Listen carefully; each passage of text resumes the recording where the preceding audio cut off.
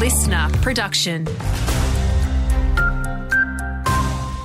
Hey there, Alex Stylianos with your Outback Queensland local news. Drunk and drug driving remains an issue for the Northwest, according to Mount Isa Queensland Police Service. It comes on the back of 2 highway patrols for the month of October, which saw nearly 40 motorists charged with drug and drunk driving offences across Mount Isa and Cloncurry. Mount Isa Superintendent Tom Armit says recent data has shown a concerning trend. One of the most concerning aspects of that is that the rate of people detected driving whilst under the influence of drugs is significantly higher than those who are driving under the influence of alcohol. The gas industry is welcoming new exploration opportunities in the Bowen and Galilee Basin as a chance to improve prices and reliability of the East Coast's energy market. The state government is offering grants to locate untapped reserves in northwest areas east of Julia Creek. Australian energy producers Queensland Director Keld Knudsen says there'll be growing demand for gas as a backup for renewables. There'll need to be local contracts for civil works and those sorts of things. But